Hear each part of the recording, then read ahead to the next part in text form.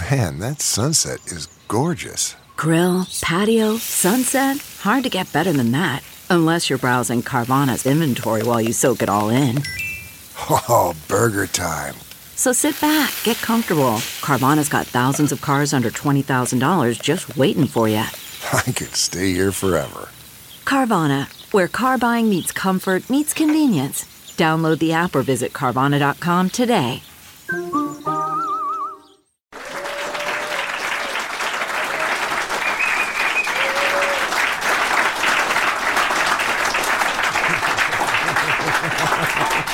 All right, let's begin the Q&A. So welcome to the Civica Podcast, where we're going to be continuing last week's show. Now with the Q&A section from our live show. So yeah, come up, tell us your name, tell us where you're from real quickly, and fire away. Say it loud. You don't have another microphone there. So. Hi, my name is Ning. I'm from the Danish Embassy. I would like to know, you hinted at you were leaving China, Isa, and with this lovely podcast going on, what's going to happen to Civica? We're going to continue doing it. Jeremy and I had a good long heart-to-heart last night, and we decided there's absolutely no reason not to. I'm going to be back quite often, maybe 2 or 3 weeks a quarter, and I will definitely pack in a lot of recordings while I'm there. There's also a pretty sizable China watching community in San Francisco Bay Area, and so we'll do shows. We were already talking about what gear we'll be buying for our home studios there, and we'll continue the show. Don't worry, we will not deprive you of that, I promise. Woo. Thanks, Ming Olu. Hi, my name is Jan. I'm a language student at Veda. And you had Bill Bishop on your show recently, and he moved back to America. He was quite negative about recent developments in China. Jeremy, you've moved to the US. You said you're moving to the Bay Area. I'm curious to know if that's because you think some of the positive things about Beijing that you've described are fundamentally changing. Okay, so for me, Jeremy, you want to take a shot at this also, but let me quickly say, so first, Bill wanted everyone to understand that he had just been through a really stressful move and was dead tired, and we were drinking a lot of whiskey, and he got a little more negative than he was comfortable with. He actually asked me, could you consider not running that? So he is not as negative as he came off, first of all, and he really wanted to try to make that clear, and I'm glad I got a chance to do that now. As for my moving, it has nothing to do with anything except that, my wife has rightly pointed out that I am somebody with no, actual talents or skills, and that every advantage that I have enjoyed in life it derives entirely from the accident of my biculturality, and that if she can give, and if we can give to our 2 children that same bicultural identity, she figures they ain't gonna starve. That's it. That's why we're going. Well, my case is slightly different. I think the thing that made the decision, I used to smoke like 3 packets of cigarettes a day, so I never gave a shit about pollution. But my daughter, when she was about 2, had respiratory complaints. It was the summer, the winter of the apocalypse. I told you not to have your smoking room in your bedroom.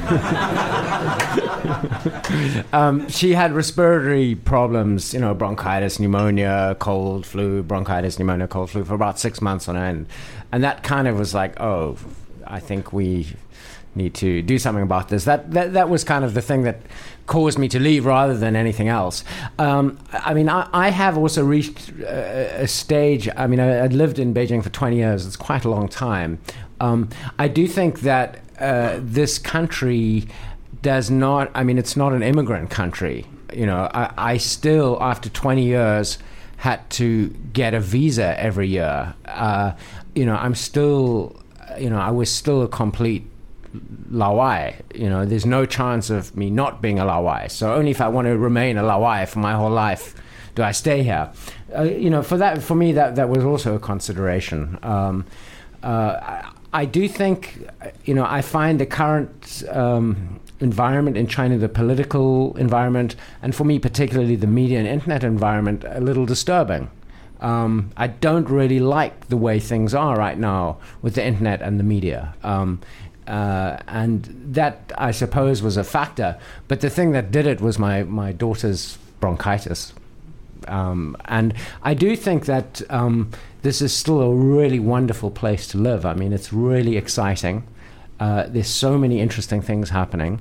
I always used to say the future of the world in some ways is being made in this country. And if you're in Beijing, you have this great kind of, front row seat on it. And I don't think that's changed. I think for me, that was the pull of Beijing. It wasn't, it was this idea that, wow, this is, the next century. And I'm not even a believer in the Chinese century. I don't think China's going to just take over the world and, America's completely screwed. And I'm not one of those people. But any problem that humanity is facing, China is facing it first. And many of the successes that humanity will have in the next 100 years, might start in China, and that's just amazing to watch. So I would not be negative on somebody who wants to live here. I'm not leaving and writing one of those letters like why I'm leaving China because it's completely fucked. And you just did. I didn't. No, I didn't. Not at all. Let me just add one obvious thing, maybe too obvious to mention, but the times have changed, and in some sense, place no longer matters as much as it used to. When I first came here in the 80s, this was like Mars. I mean, you couldn't make a long-distance phone call. You didn't have the New York Times. You literally did not know what was going on. No one knew where you were. And now you can kind of keep... I mean, Jeremy can basically continue to do pretty much what he was doing in Beijing, informationally from Nashville, because we're all wired together now. So, I mean, although we had this argument with Bill, too. Bill was saying, no, it still matters. You got to be there, smell the smells, see the sights. It still does matter a little bit, and we're not all really wired together, to be perfectly honest. Yeah. One of the things I really like about the United States is that the internet works. I know. I spent like 20 minutes today just trying to find some information on what Xi Jinping was saying about how open the internet was. I went, fuck, God, 20 minutes wasted. Yeah, clearly you guys need to work for Baidu. You have the special secrets line, do you? Is that? Yeah. Yeah. We own it. All right. Hey, thanks very much. Thank you. I would want to add one more thing, though. It was never the norm that people stayed. The norm was that people left. And the difference is now that you do have this phenomenon of long-term. It should not be surprising people when long-term expatriates leave. What should have been surprising was that they stayed. No, bullshit. They're Jesuits buried in the city. Come on. It's been happening. Life That's is because they couldn't go back home. The ships were... Okay, great. Who are you? Hello, I'm a long-time listener, first-time questioner. My name is Bridget Riley, and I'm from Florida. Hi, Bridget. Hi. So, you guys have been talking about the past 10 years, but you've also been doing this podcast for 5 years. That's a pretty significant chunk of time. Can you talk about the original vision for the podcast and how that has perhaps changed over the past 5 years? Absolutely. Maybe adding an extra host, how that's changed the voice and your vision, and how maybe you've come closer to that vision or changed it. I'm curious to hear that. So it really all started because Jeremy and I were in a conversation one night where we just said there aren't any good podcasts on China. That's really the origin of this. And then we said, but between the two of us, we know most of the academics who are working here, most of the people who are in media in some form, many of the subject area experts, because we've been around here for so long, just by dint of the fact that we've been around for so long. And both of us are naturally curious people. Both of us enjoy, creating content and creating media. So we just said, let's go for it. Jeremy came up with a brilliant idea of approaching David Lancashire. But we approached Dave. We said, so you cover our bandwidth costs and let us use your studio and do some light editing on our stuff. You give us this ready-made audience. We will bring you lots of new business. And it worked out marvelously. No money changed hands. and that was it. So the transformations that we've made, we started off, of course, doing a more newsy format. We would look at real current events, what happened in the last week, and we'd bring in reporters to talk about the stories they'd written about that. We realized quickly that those don't... Not so quickly. It took us a while. It was only 6 months. 6 months later, we realized that... I think it was longer than that. It was only about 6 months. We realized that we wanted shows with longer shelf life, that we would take on a much broader range of topics that people could go back months, years later and listen to and extract real value from. And also because if we're not a professional news organization that pays people, so you can't, if this week the news is the Tianjin explosion and we can't get anyone who can talk about it. You actually did that week, that's true. But say some other news event and you don't have the expert on hand, then you can't cover it properly. Whereas if you don't do something directly tied to the weekly news, it gives you much more flexibility in terms of doing things, and you can develop a backlog of stuff, which is helpful. The decision to bring in David was just because both of us are just such fans of David. Seriously. He's somebody who, I don't use the word lightly, but he's somebody who actually is wise and has very well thought through ideas. This is the other thing about Americans; they're so sentimental.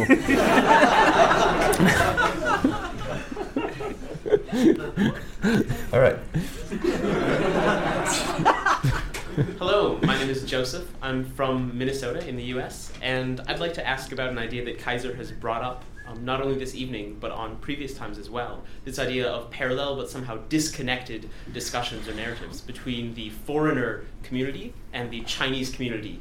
And my special request is kind of in two parts. For those of us who are here in person, who are not Chinese, what kind of intellectual salons or what kind of places can we go to start to get involved in these communities? I get the impression that I can come to the Bookworm and I don't need to know anyone and I can attend an event like this. But if I want to go to some Chinese parallel event, I would have to know that poet who's organizing it, or I would have to have a personal connection to the professor who's organizing this. And for the podcast audience, what kind of authors or writers, what kind of articles should they look up? Where should they go to start to understand the discussions that Chinese people are having about their own country and how their society is changing? That's a very good question. There are resources that are available. I mean, one way you can start if you aren't fluent in Chinese and yet want to hear a lot more, there's an organization called Think in China that holds fairly frequent. They do it all through the school year at the Bridge Cafe in Udalco, where they'll bring in fairly prominent Chinese intellectuals, usually Chinese intellectuals, to speak in English about their topics of research and about broader topics. That's a very good forum to begin with. But I think that just plugging yourself into a network of people who are like that, requires a bit of footwork, a bit of actually spending time, out in Haidian and meeting people who are the academics. There are other groups in town, I think, that are very good at this. For example, the Carnegie Endowment, they do a very, very good job of bringing, influential Chinese thinkers, but usually on topics related to international relations. But that's a good way to begin. The other thing is, just the bookstores, right? Like Sanlian Shudian still has fairly regular salons. They have to be, of course, very careful about the subjects that they take on, but it's and the Bookworm itself too. I think that I painted it maybe unfairly as being all Laoai. Anthony at the beginning of tonight's session talked about writers that they're bringing in, Chinese writers who will be talking about their literature and their work. Another way is through Pathlight and through Paper Republic. To see what's happening on the literary scene in translation. And again, our absent guest, who we failed to properly ridicule during the course of the hour, Eric, He's too tall. I mean, I think also reading is a great thing. I mean, you can read Chinese newspapers and magazines. 三联生活周刊, 南方周末, magazines where there are Chinese people writing about China, and you can figure out who's... Yeah, sort of. Yeah. You can figure out, what people are saying interesting things, and then you can find ways to connect with those communities. I mean, as Kaiser did say a little earlier, Beijing remains quite an open place. It's easy to meet people if you know who to meet. Maybe I can say something too. Please. I think it's a good question, Joseph, because there really is a language problem here. That there's a language asymmetry. Chinese people, by and large, speak much, much better English than we speak Chinese. And that's for two reasons. One is they're more motivated, they start earlier, and Chinese is much, much harder than English to learn. But the other reason is that, once it takes, there's no substitute for just doing the work of meeting the people. And I think starting with the online, there's a lot of stuff online now that with the aid of digital tools and stuff, you can actually read a lot of very interesting, lively stuff online. Used to be Weibo was one of those places, and it no longer is. But you have to get out and meet some people, go to a poetry reading, go to a talk, and they're usually at places like this, salons, bookstores. There's a lot of Buddhist groups. They're all these little subgroups, and they very often communicate by WeChat. So if you can meet some people, get on the WeChat group, get on the group chat, and start getting in that world, and then the language barrier will go away a little bit as you meet the people, but it'll always be hard to get into because it's much easier for a Chinese person to come here and interact with foreigners because of the language problem. You just have to do it. You have to, and your Chinese is good enough. I know you can do it already. So you just have to do the work, do the legwork. Nadi. Our next question. Hi, David, Kaiser, and Jeremy. This is a question for all three of you. My name is Roni. I'm from China. For the past 5 or 6 years, I've lived in Canada, where I studied as an international student. So on multiple episodes of this podcast, you've shared indirectly or directly your advices for young and new journalists coming to China and hoping to understand the place and write about the place. But my question for you today is, what would be your advice for, because for every new foreigner coming to China, there are probably 10 or 100 Chinese students going abroad. I think you mentioned College Daily on the other episode. That is great. So my question is, what would be your advice for these young Chinese people ready to go out of China and study? Go very far away from all the other Chinese people for at least a little while. Like get out of the kind of Chinese community that a lot of Chinese students find themselves kind of just hanging out with Chinese people. And it's very difficult, I think, for a lot of young Chinese students because you don't have the same kind of culture that, in most, at least English-speaking countries, people learn at high school, dating, drinking, drugs, the important things. Whereas young Chinese people are studying really hard, and then they it's very difficult to sort of integrate with local communities. And I'm not saying that everybody should, necessarily. Well, maybe I'm saying they should take some drugs and drink a little more. But I think it's really important to kind of get out of that like Chinese ghetto that exists in a lot of, at least what I've seen in America and Australia, a lot of Chinese college students find themselves in. So how you do that, it's as difficult as it is for a lot of foreigners in China to kind of break out of the foreign community. You have to put a lot of effort into it. But if you want to actually learn about another culture, that's what you've got to do. It's not always comfortable. You've got to step outside your comfort zone. I purely anecdotally, it seems to me that there's a very different experience of men who travel or who go abroad for study and women who travel abroad for study. The women tend to come back better socially adjusted to American society, better, more conversant in the language. They come back quite transformed and empowered, where many of the men simply don't.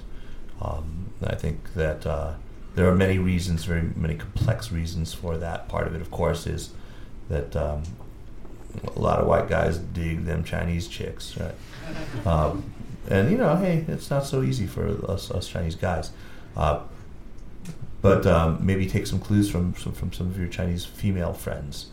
See how it is that they're doing that. I mean, what is it that makes them able to sort of assimilate and without losing that quintessentially Chinese thing as well. Thanks, Ronnie. Looks like we've got one more here. Hi, I'm Matthias. I'm from Sweden. I got a question about patriotism. What's the big difference between American patriotism and Chinese patriotism? That's a very good question. I think that the two of them are both kind of insufferable. I saw a question on a website that I quite adore called Quora. It was asking almost that exact same question. What's the difference between who is more arrogant, Chinese or Americans? And a very, very clever fellow by the name of Greg Blandino, who I've had the chance to meet and have some beers with, every bit the smart guy that he seemed to be on Quora, he gave a tremendously insightful answer. He said that they're equally insufferable in their arrogance, but they're very different sorts of arrogance. Americans believe their culture to be their values, their ideas to be universal. They have the arrogance of believing the universality of theirs. Chinese, on the other hand, believe their culture, their language, all the things that they're proud of, to be exceptional in a different way, impenetrable to other people. Only Chinese. Nobody else will ever get this. It's a completely different kind of arrogance, but it's equally bad. Right? Do you see what I'm talking about? I mean, isn't it? It's yeah, that makes sense. But I think they're very similar in some ways. I mean, I found, like, living in the United States, like, my neighbors have this big-ass U.S. flag flying from their porch. And, I mean, in South Africa, I don't think I ever saw anyone put a national flag on their house. And, I mean, I think in Britain, if you did that, like, I don't know, maybe you'd be, like, kicked out of your neighborhood. I mean, people in most countries don't put their national... I don't know, do they do that in Sweden? We go to IKEA. You go to IKEA, yeah. You worship at the temple of Ingvar Kamprad, but you don't actually... Do you put flags on your houses? No. I find... I mean, America and China are kind of like looking-glass versions of each other in some ways, and patriotism is definitely one of the ways that I think they are more similar than they're different.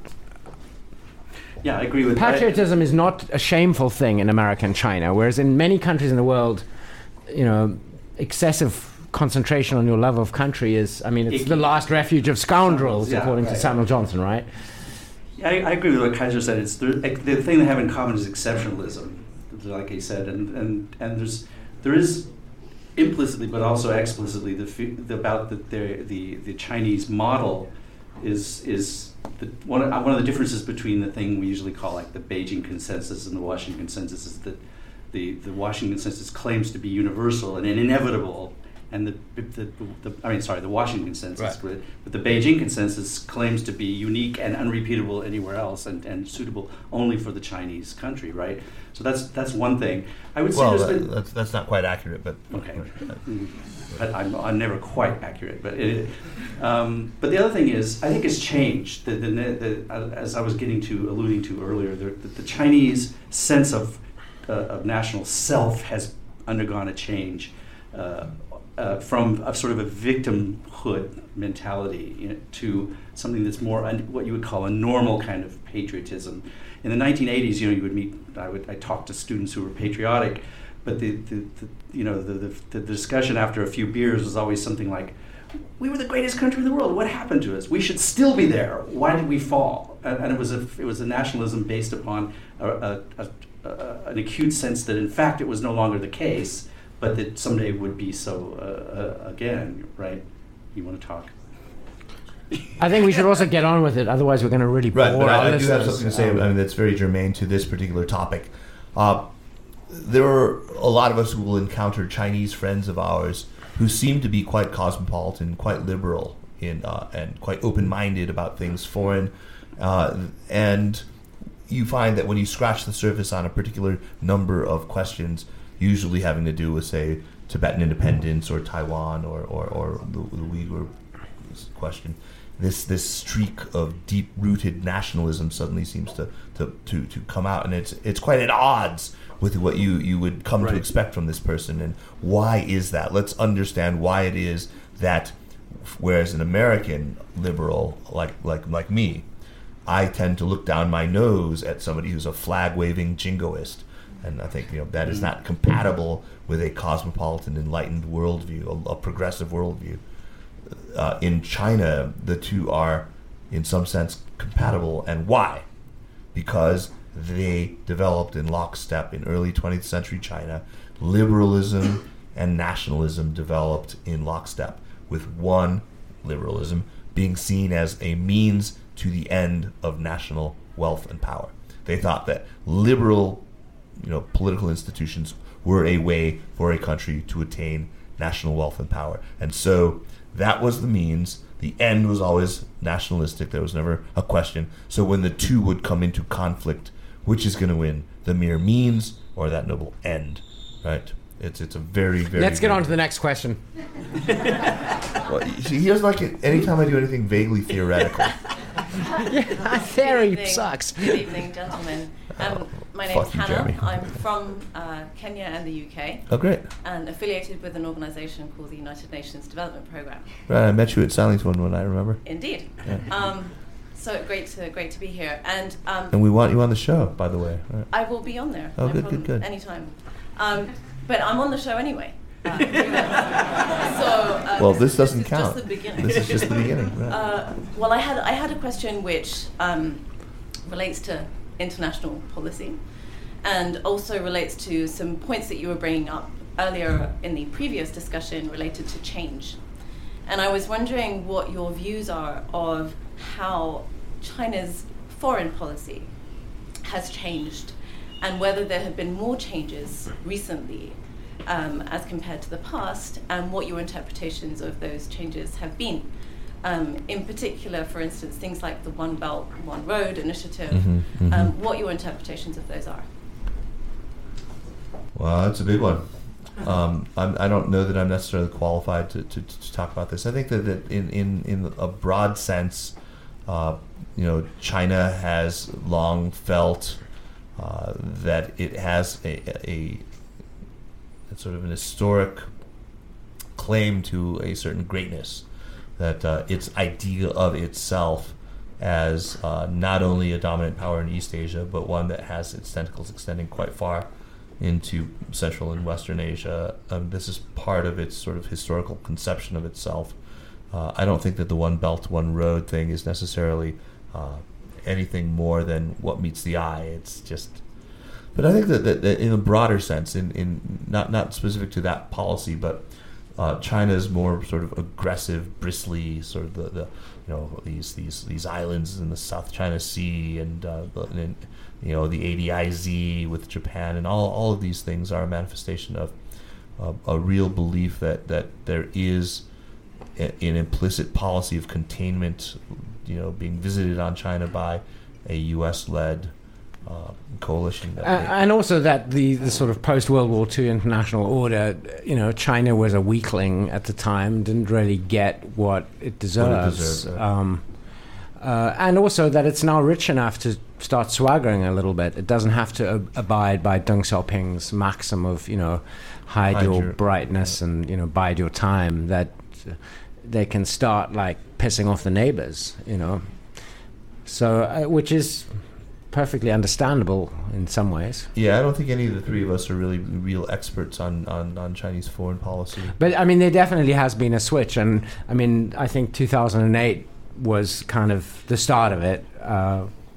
And Xi Jinping is, the bruiser who's going to, continue and, enhance this policy of greater confidence, which is new.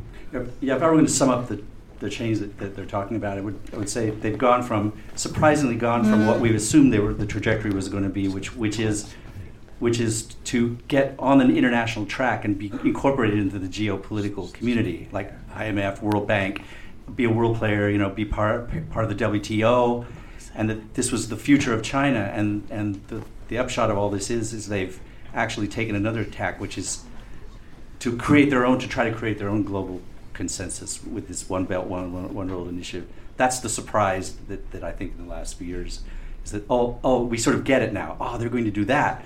The way I sort of characterize it is it's sort of like, if you're not going to let me play on equal terms in your sandbox, I'm going to get my own sandbox, which is the way it feels to me now.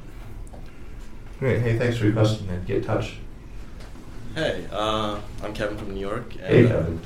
Great fan of the podcast. Thanks.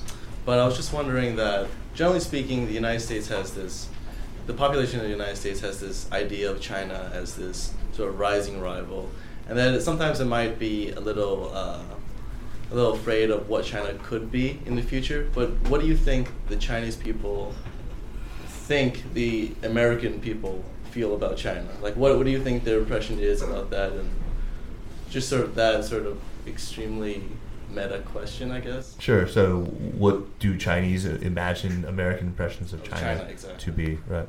I think that unfortunately the sources that they would take such information from are the limited interactions that they have in comment sections of stories. And so I think many of them conclude that there's a pretty fundamental hostility.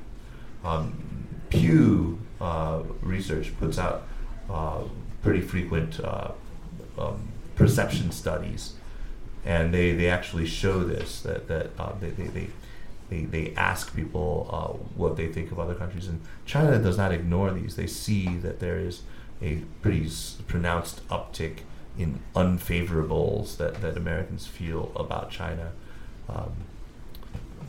I think that the things that tend to change that are, you find that this is very much not the case when you talk to people who have significant exposure to Westerners who've either studied in China or to Chinese who have actually studied abroad. They don't find that to be the case.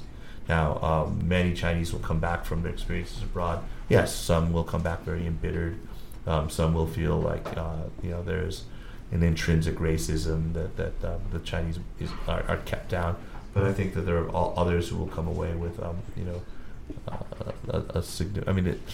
I would just point you to the research. I don't really have a sufficient amount of anecdotal evidence that would be able to really help you answer that question. Okay, nice. Let's take one more. My name's Amanda, and I'm from Michigan. And Hey, Amanda. My question is, in a previous podcast, you briefly mentioned the century of humiliation, and subsequently discussed the rapid change that's occurring in China. And my question is, how is this victim identity or humiliation impacting the speed and reach of this change? It's a good question. I think that the century of humiliation meme is one of these things that can be put to very, very instrumental uses. There are periods when it's sort of dusted off and burnished and then held up and shoved in people's faces for very specific political ends. There are other times when it gets slightly forgotten. I think that that it is put to often quite cynical political uses. That there are ways to turn it on and turn it back off through the actual curriculum in schools, through the kinds of television that are shown to the broad masses, through the kinds of editorials that are put in the major newspapers. I don't think that it exists. I think that I think it's a very problematic issue. I mean, there's a reason for it. China did suffer a lot at the hands of a lot of other countries. But, I mean, in my view, this is something that is actually holding China back at the moment. I think this is part of the inferiority complex that I spoke of earlier, where, like foreign goods and universities are better. As long as this thing is repeated on a daily, literally on a daily basis on TV and on the internet and at school, I think this country is going to have a kind of a problem in its soul of not being comfortable with being Chinese. I read September 3rd, though, as an inflection point. I think that a lot of people watched the parade and took away from it, this is the final end of that. There will no longer be the potential for us to suffer humiliation at the hands of a foreign power. And I think that we may actually see that retired finally. I don't agree with you at all. Well, great. I think this has been a tremendously... She has plenty of chance to hear my bullshit on this. So don't worry about it. Right. So okay. I want to thank you all very, very warmly for spending so much time with us. I've had a terrific time, and I hope you all have too. Please continue to listen to the show and support us. Tell us what we're doing right. Tell us what we're doing wrong, and go like our Facebook page. And get in touch with us. Thanks much. Right. Take care.